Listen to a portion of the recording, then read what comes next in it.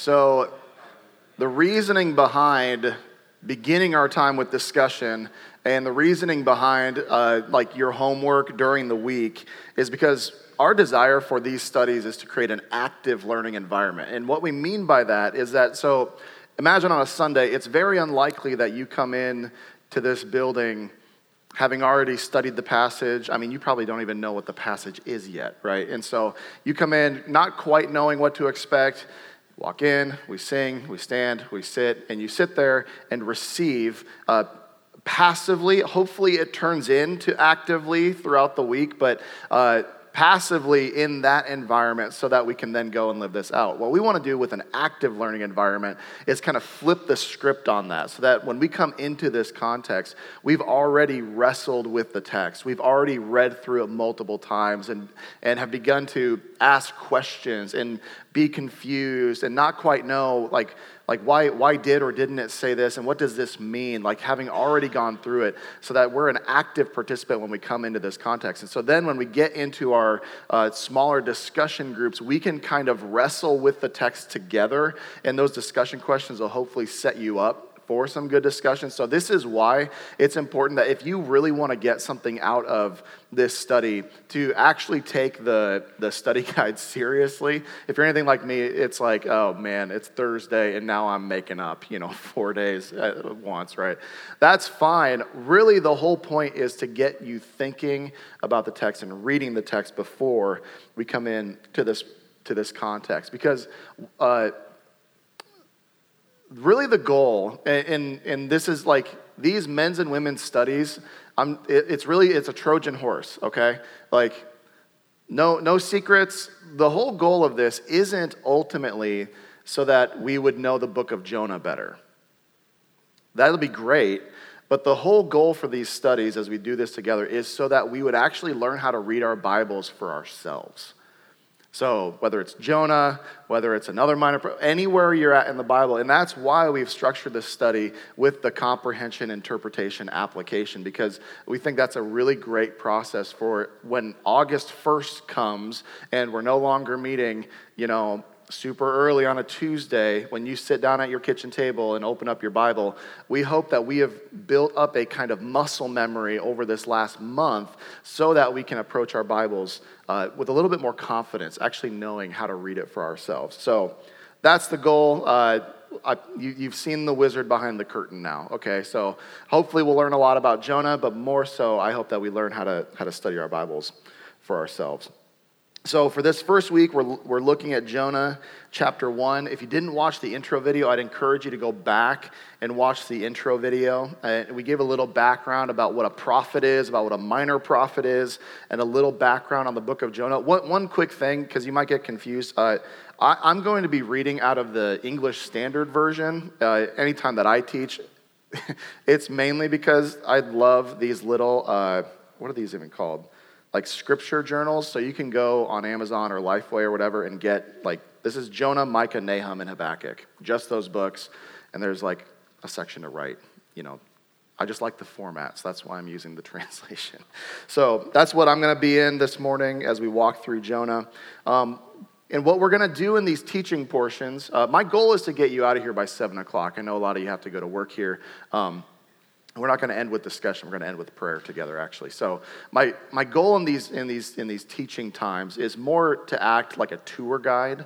And so we're going to just walk through the chapter, and I'm going to kind of pull over the bus along the way and just point out some things that I personally thought was interesting in my own study in prayer through Jonah. So hopefully some of this is helpful. It's not going to be exhaustive. It's likely that I won't cover something that maybe you thought was interesting, but maybe next time you'll be up here doing it. So, and then you can go over that. So Jonah chapter 1.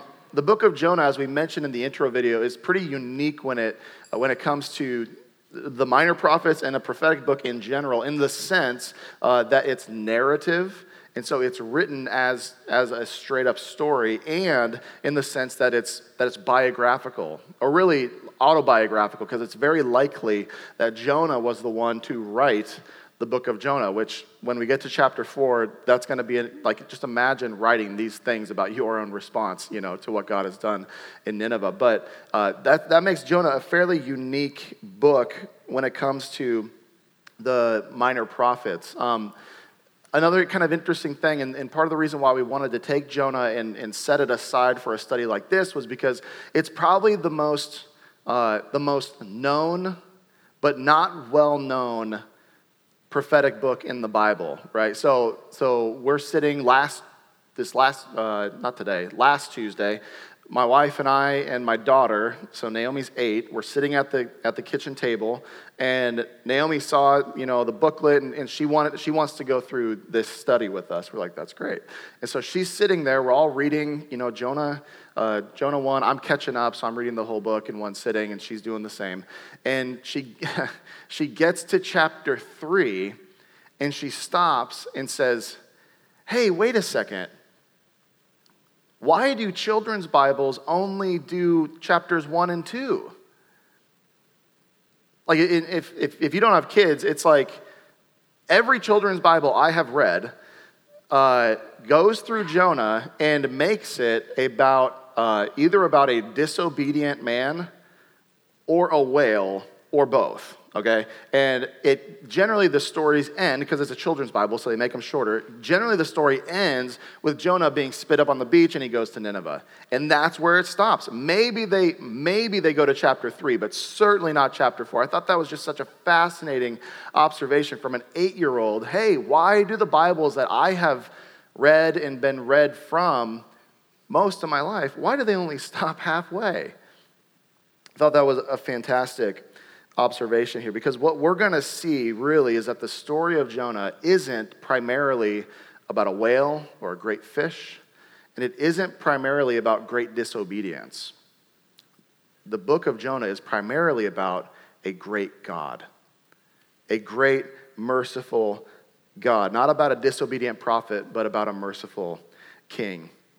And so the events of Jonah most likely took place within the time frame of the book of 2 Kings around the 8th century. So Jeroboam the second, you'll remember on day 3 of your study guide, you read 2 Kings chapter 14, where God spoke through Jonah to Jeroboam in order to restore Israel's border and deliver Israel from oppression. In 2 Kings chapter 4, it says he, Jeroboam, restored Israel's border from Lebo Hamath as far as the sea of Arabah, according to the word of the Lord, the God of Israel, and spoken through his servant, the prophet Jonah, son of Amittai, from Gath Hepher.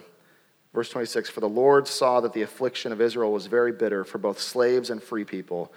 There was no one to help Israel. So here we have Jonah, the prophet of the Lord. He's sent by God to the rebellious leader of a rebellious people. So King Jeroboam, a rebellious leader, because we see in verse 24 of 2 Kings 14, he, Jeroboam, did what was evil in the Lord's sight. He did not turn away from all the sins of Jeroboam, son of Nebat, from all the sins Jeroboam, son of Nebat, had caused Israel to commit. So rebellious leader, rebellious people. God sees these people and the affliction that they're under because of their rebellion, and he tells Jonah to go deliver his message to the king so that Israel's borders would be restored and the nation would be brought out of oppression. So Jonah delivers the Lord's message to them so that his people would flourish. All right, that's really, really key in in putting within a context the book of Jonah, because now, fast forward a little bit, this happened later. Jonah chapter 1, the Lord comes to this same Jonah in Jonah 1, see verse 1. Now the word of the Lord came to Jonah, son of Amittai, same guy. Now if this was just Jonah in general, you could go, well, it's probably just some other Jonah. No, same guy, same dad that we saw in 2 Kings. And he says this in verse 2, arise, go to Nineveh, that great city, and call out against it, for their evil has come up before me. Go to Nineveh. Now, Nineveh was the capital of the Assyrian Empire, which was pretty well known for its violence and its brutality, especially toward their enemies. And so one example of this brutality is that they turned violence into not just a sport, but also into a game. And here's how. So one example would be that when Assyria would overtake an enemy and bring the captives, their captors, into the city of Nineveh, the capital city, sometimes what they would do is they would cut off both of their legs. They're still alive. Cut off both of their legs and cut off one of their arms. And you go, why one of their arms? This sounds like a Monty Python thing. It's like one of their arms. The reason why they'd leave another arm was so that they could shake they could shake their hand while they were dying, like mocking them, like, oh, it's nice to meet you, right before they would bleed out and die. Like, this is the Assyrian people in the way that they saw their enemies, in that their violence wasn't just a sport, it was humorous to them to torture people in these kinds of ways. And here we have a Jewish prophet being told by God to go to this hostile pagan Gentile nation.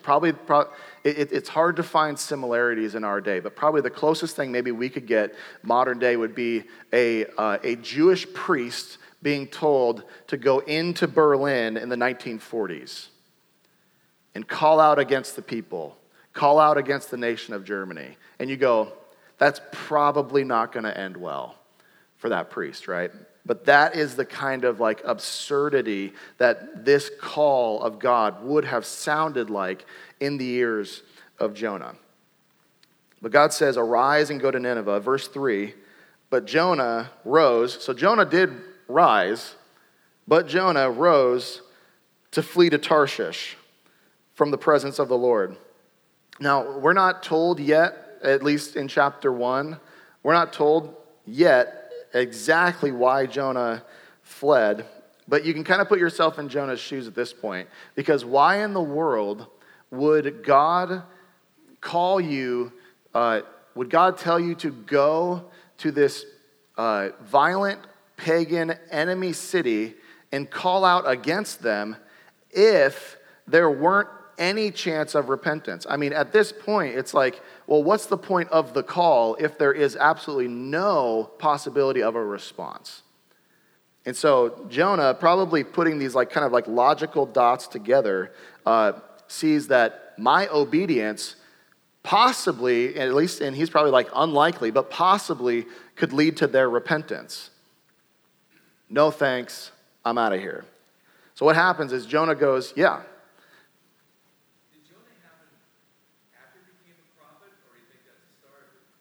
That's a great question. I think that Jonah was placed. So the question was this book written after he became a prophet, or was this kind of his first prophetic calling, you'd say? Is that the right way to say it? Yeah. I think that this likely happened after he had already done what he had done in 2 Kings chapter 14. So that's kind of the framework that I'm working in here as far as the timeline goes. That's a great question. So what Jonah does is that he goes the exact opposite direction. You'll remember in your study guide, I always make fun of my wife because she loves maps, and so she's the one that found these maps. But at the beginning of your study guide, on the back of the cover, you'll see that Nineveh, so Joppa, Nineveh is 550 miles east, mostly by land, right? Tarshish is 2,500 miles west, mostly by sea. Which not only was Tarshish probably the edge of the known world for the people of Israel, right? I mean, you can see on the map, and you can kind of see why they would think man, that is probably, quote unquote, the ends of the earth, going to the edge of the world. But it's mostly by sea, which in the Bible, when we see the ocean, the sea, pretty much anything to do with water, sometimes what we think of is oh, cool, it's by the sea, it's this is vacations and margaritas, oh, nice, beachfront property kind of thing. No, but which for us might make sense, but for them, the sea, water, represented chaos. The sea represented death. If you went out to sea, the only reason why you would have come back in the ancient world's mind, the only reason why you would have survived a voyage at sea was because you were either incredibly strong or because you were incredibly lucky. Because the sea was incredibly tumultuous, it was unpredictable, you would never know what was going to happen. And so the sea was generally an image of chaos and death. And so in essence, what Jonah is saying when he jumps on a boat, instead of going 550 miles by land, he goes 2,500 miles by sea. What he's saying is, I'd rather risk my life at sea on my way to the edge of the earth than go to those people. I'd rather put myself in harm's way than even have the possibility for them to be put in the way of God's grace. Never mind the fact, and this is where the timeline thing comes in, never mind the fact that he was more than happy to go to his own rebellious king, to his own rebellious people, to declare the word of the Lord to evil Jeroboam, whose warfare benefited Jonah and his people. But those savage Ninevites, no way. No way. Of course it's God's will that they'd be destroyed. So since I can't find a good reason why God would send me to Nineveh, I'm not going to Nineveh, all right? So he goes down to Joppa, which is a port town. You'll see there on your map. And then here in verse 3, he found a ship going to Tarshish. Verse 3. So he paid the fare and went down into it to go with them to Tarshish, away from the presence of the Lord. How utterly convenient that the minute that Jonah wants to flee from the presence of the Lord to avoid going to the people that God had called him to go to, how convenient. I go to Joppa, and there's a boat. Like, if you're Jonah, isn't it possible that if I'm using my own line of reasoning here, if I'm trying to find a way to get out of what God wants me to do, it would be very easy for me to see that ship and go, well, because the way out is so convenient, then God must maybe be fine with this. Like, why in the world would God provide a boat if he really, really, really didn't want me to go this way, but wanted me to go this way? You see, it's very easy when you aren't being directed by the Word of God to be directed by your own experiences, to be directed by your gut feelings, or to be directed by the simple events of your life, the quote-unquote coincidences, right? Here's how this might work. How convenient that this coworker that I work very, very closely with is both attractive and interested in me, while at the same time my wife is always sexually unavailable. How convenient. I mean, doesn't God want me to be fulfilled? Or if I were a greedy person, then why would God put me in a position at a job that provides so abundantly for me? Like, why would he do that? So surely I can't be greedy because my wealth must be a confirmation of my godliness. Men, don't mistaken convenient outlets for acting on your desires as God's providential way of confirming your desires. Like, how convenient that though I'm out of town, the porn on my phone is everywhere. Like, don't mistake the convenience of something as God's way of confirming you acting on your desires, especially when it is very clear that God has clearly spoken. To Jonah, this was a direct speaking, go to Nineveh. To us, we have the very word of God, the spoken breath of God. And if we aren't going to be guided by the word of God, what's going to end up happening is that we'll end up being guided by our gut feelings. And it is so easy when you're doing that to convince yourself that something that is convenient is also right. We must be guided by the word of God. So verse 4. So he jumps into a boat. Verse 4, but the Lord hurled a great wind upon the sea, and there was a mighty tempest on the sea, so that the ship threatened to break up. We had you highlight repetitive words as you went through your study guide, and so you probably highlighted great several times. Like, there was a great wind, a great tempest, and You see, since Jonah refused to go to that great city, he would endure a great storm. He refused to go to that great city, so he would endure a great storm. Don't be fooled, men. Sin always has consequences. It always does. Even if it feels like in the moment you're getting away with it. Even if it feels like, well, I've been hiding this thing for years. Like, I've actually gotten really, really good at keeping this part of my life in the shadows. Don't be fooled. Sin always has consequences. I love how Tim Keller puts it. He says that the Bible does not say that every difficulty is the result of sin, but it does teach that every sin will bring you into difficulty. Every difficulty you have isn't always a result of sin. But make no mistake, all sin will lead you into great difficulty. You see, suffering in this life is always because of sin in general. I think we've talked about this before. Suffering is always a result of sin in general, but isn't always a result of sin in particular. And notice how this plays itself out in this first chapter of Jonah. So at the same time that Jonah gets on the boat, fleeing from the Lord, a great storm comes up because Jonah wouldn't go to the city. The great storm comes directly as a result of Jonah's sin.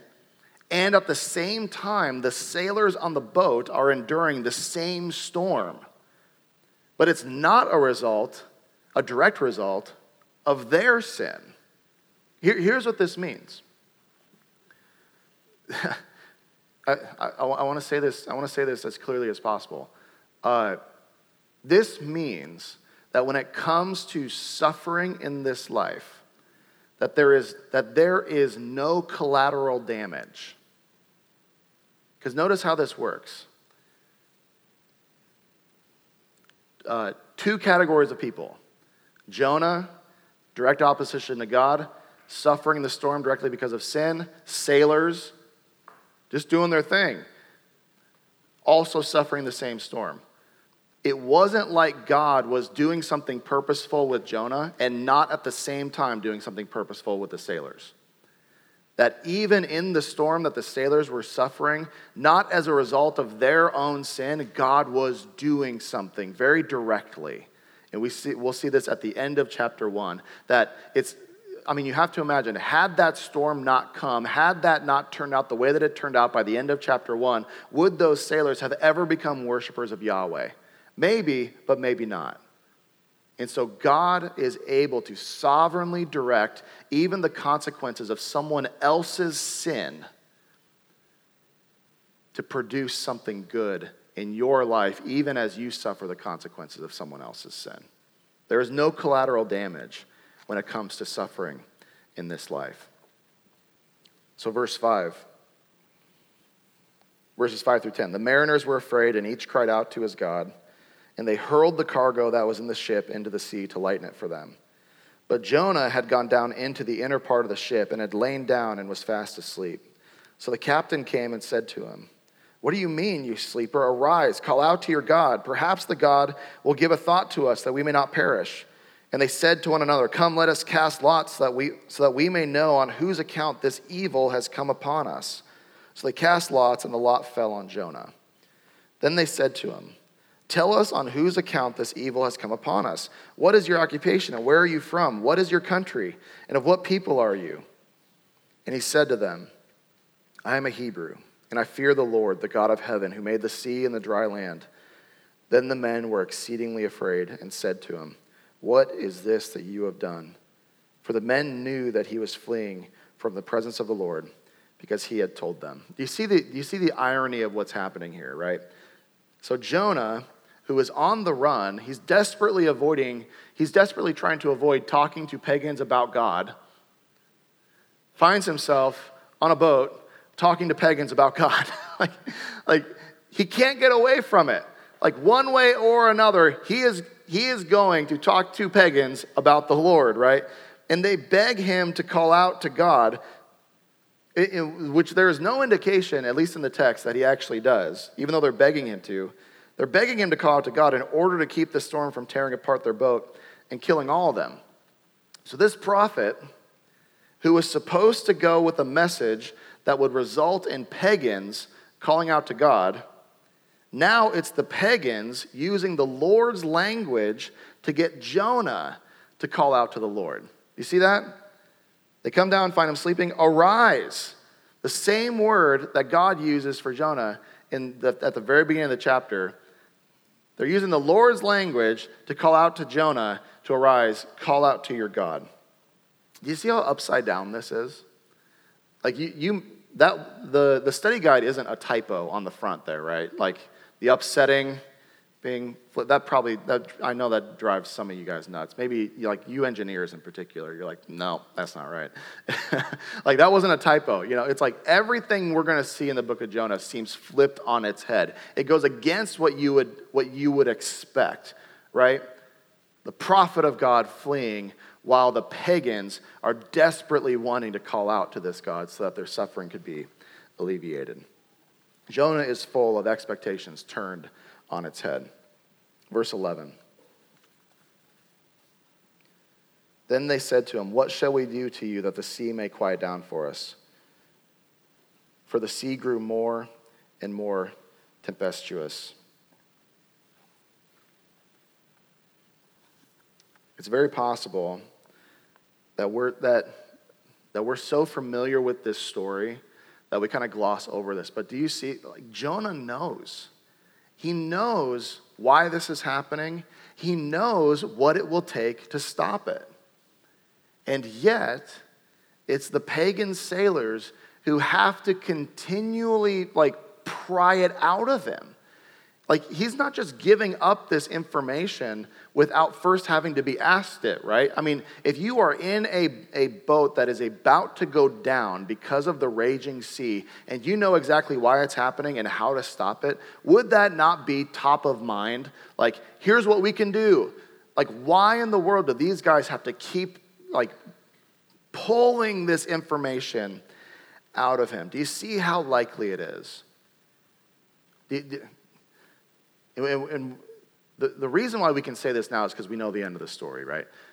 Do you see how likely it is that Jonah had such a disregard for these people who weren't like him, whether they were Ninevites or just pagan sailors, that there was such a disregard for them that it didn't really matter to him what happened to them.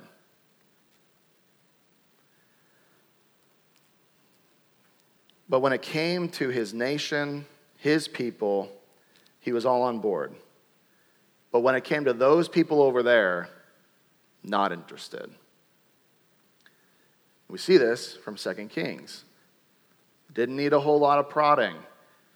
Called to go give the message, went and gave the message. His people, his kingdom, in distress, needs rescuing, needs God's help, went and did it. These people, these sinners, not so unlike rebellious Israel, in the same situation. Yeah, it looked different. Us, it's fine.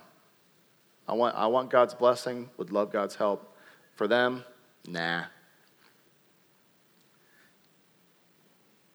I'm not trying, and I'm aware of the ironic timing of this, okay?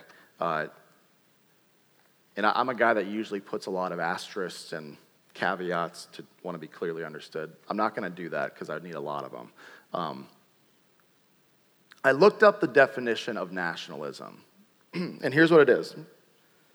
Identification with one's own nation and support for its interests.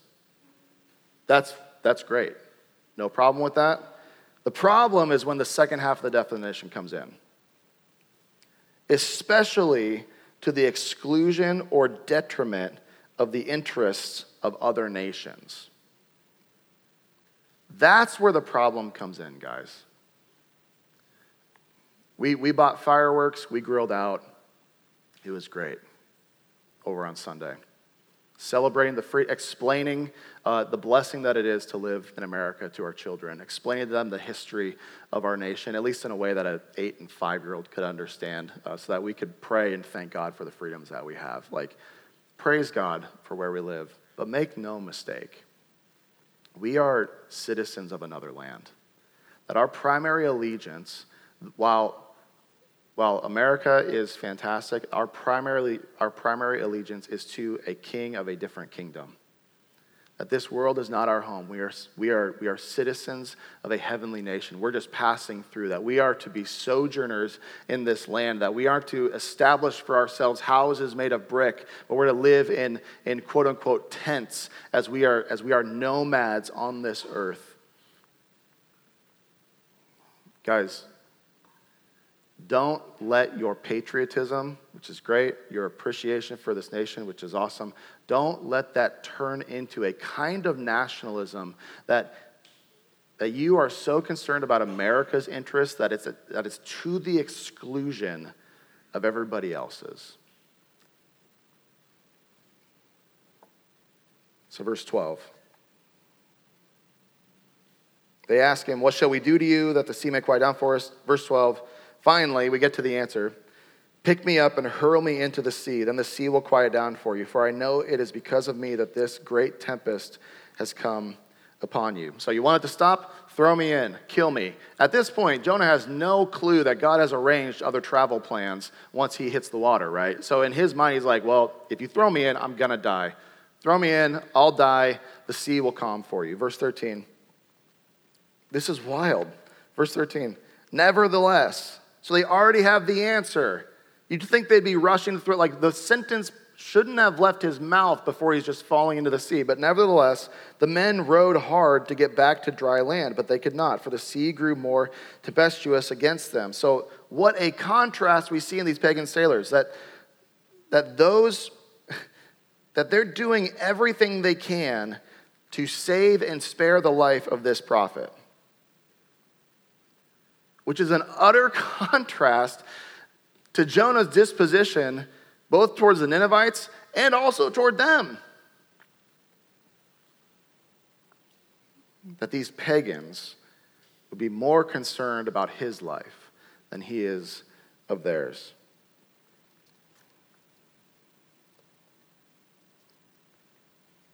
Verse 14, therefore they called out to the Lord, O Lord, let us not perish for this man's life, and lay not on us innocent blood. For you, O Lord, have done as it pleased you. So they picked up Jonah and hurled him into the sea, and the sea ceased from its raging. Then the men feared the Lord exceedingly, and they offered a sacrifice to the Lord and made vows. And the Lord appointed a great fish to swallow up Jonah.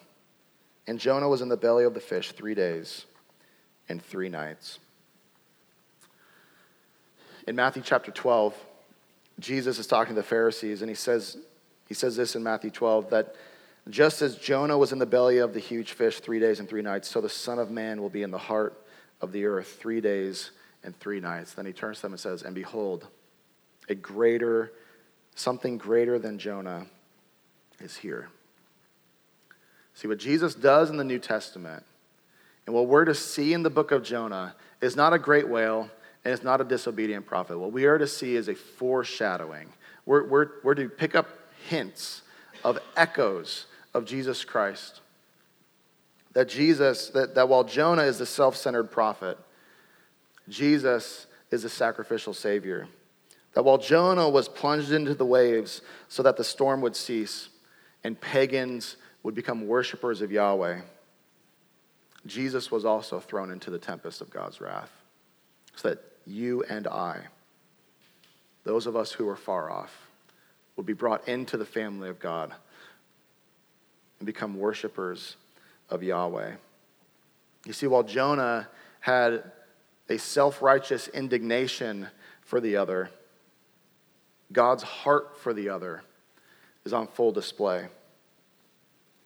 From the wicked Ninevites, the unsuspecting sailors, God's heart has always been that salvation would go to the nations. This is precisely what he promised to Abraham in Genesis chapter 22. He said, through you, all the nations of the earth will be blessed. Yes, I have chosen Israel by my own good pleasure to be my chosen nation, but this chosen nation was not meant to be the sole recipients of God's blessing, but that through you would come a blessing to the nations, that Abraham, through your seed, through the one who would come, You would be a blessing to the nations, so that in Christ, those who are the other, do you realize this? We are the other. We are the ones who are so unlike God, so different than God. We are the foreigners. And God had every right to disregard us, every right to throw us into the storm of his wrath. And yet Jesus Christ came and threw himself overboard so that we could be restored to God. You see, while Jonah ran from those unlike him, Jesus ran toward them. He ran toward us. Man, is there anyone in your life that you think of as the other? Anyone that comes to mind? It could be a specific person. It could be a group of people. It could be a kind of person, a caricature, if you will. Any kind of person that you're like, really rather not. I don't want to deal with them. I don't want to mess with them. They're so different than me. They think so different than me. They like different things than I like. They vote differently than me. They believe different things. Just, nah. I mean, I'm not saying they're a waste of time, but is there anyone like that? Oh, would God rid us of any hint of pride? Jordan just preached about this 2 days ago. Would God rid us of any hint of superiority, of any elitism, of any kind of nationalism that is incredibly unhealthy? But would we be filled with a view? Would our view be filled with the beauty of Jesus Christ, our true and greater Jonah, who was buried beneath God's wrath and risen 3 days later to proclaim good news to the poor, to open the eyes of the blind and to set the captives free? You and me, our true and greater Jonah, Jesus Christ, came for us, the other.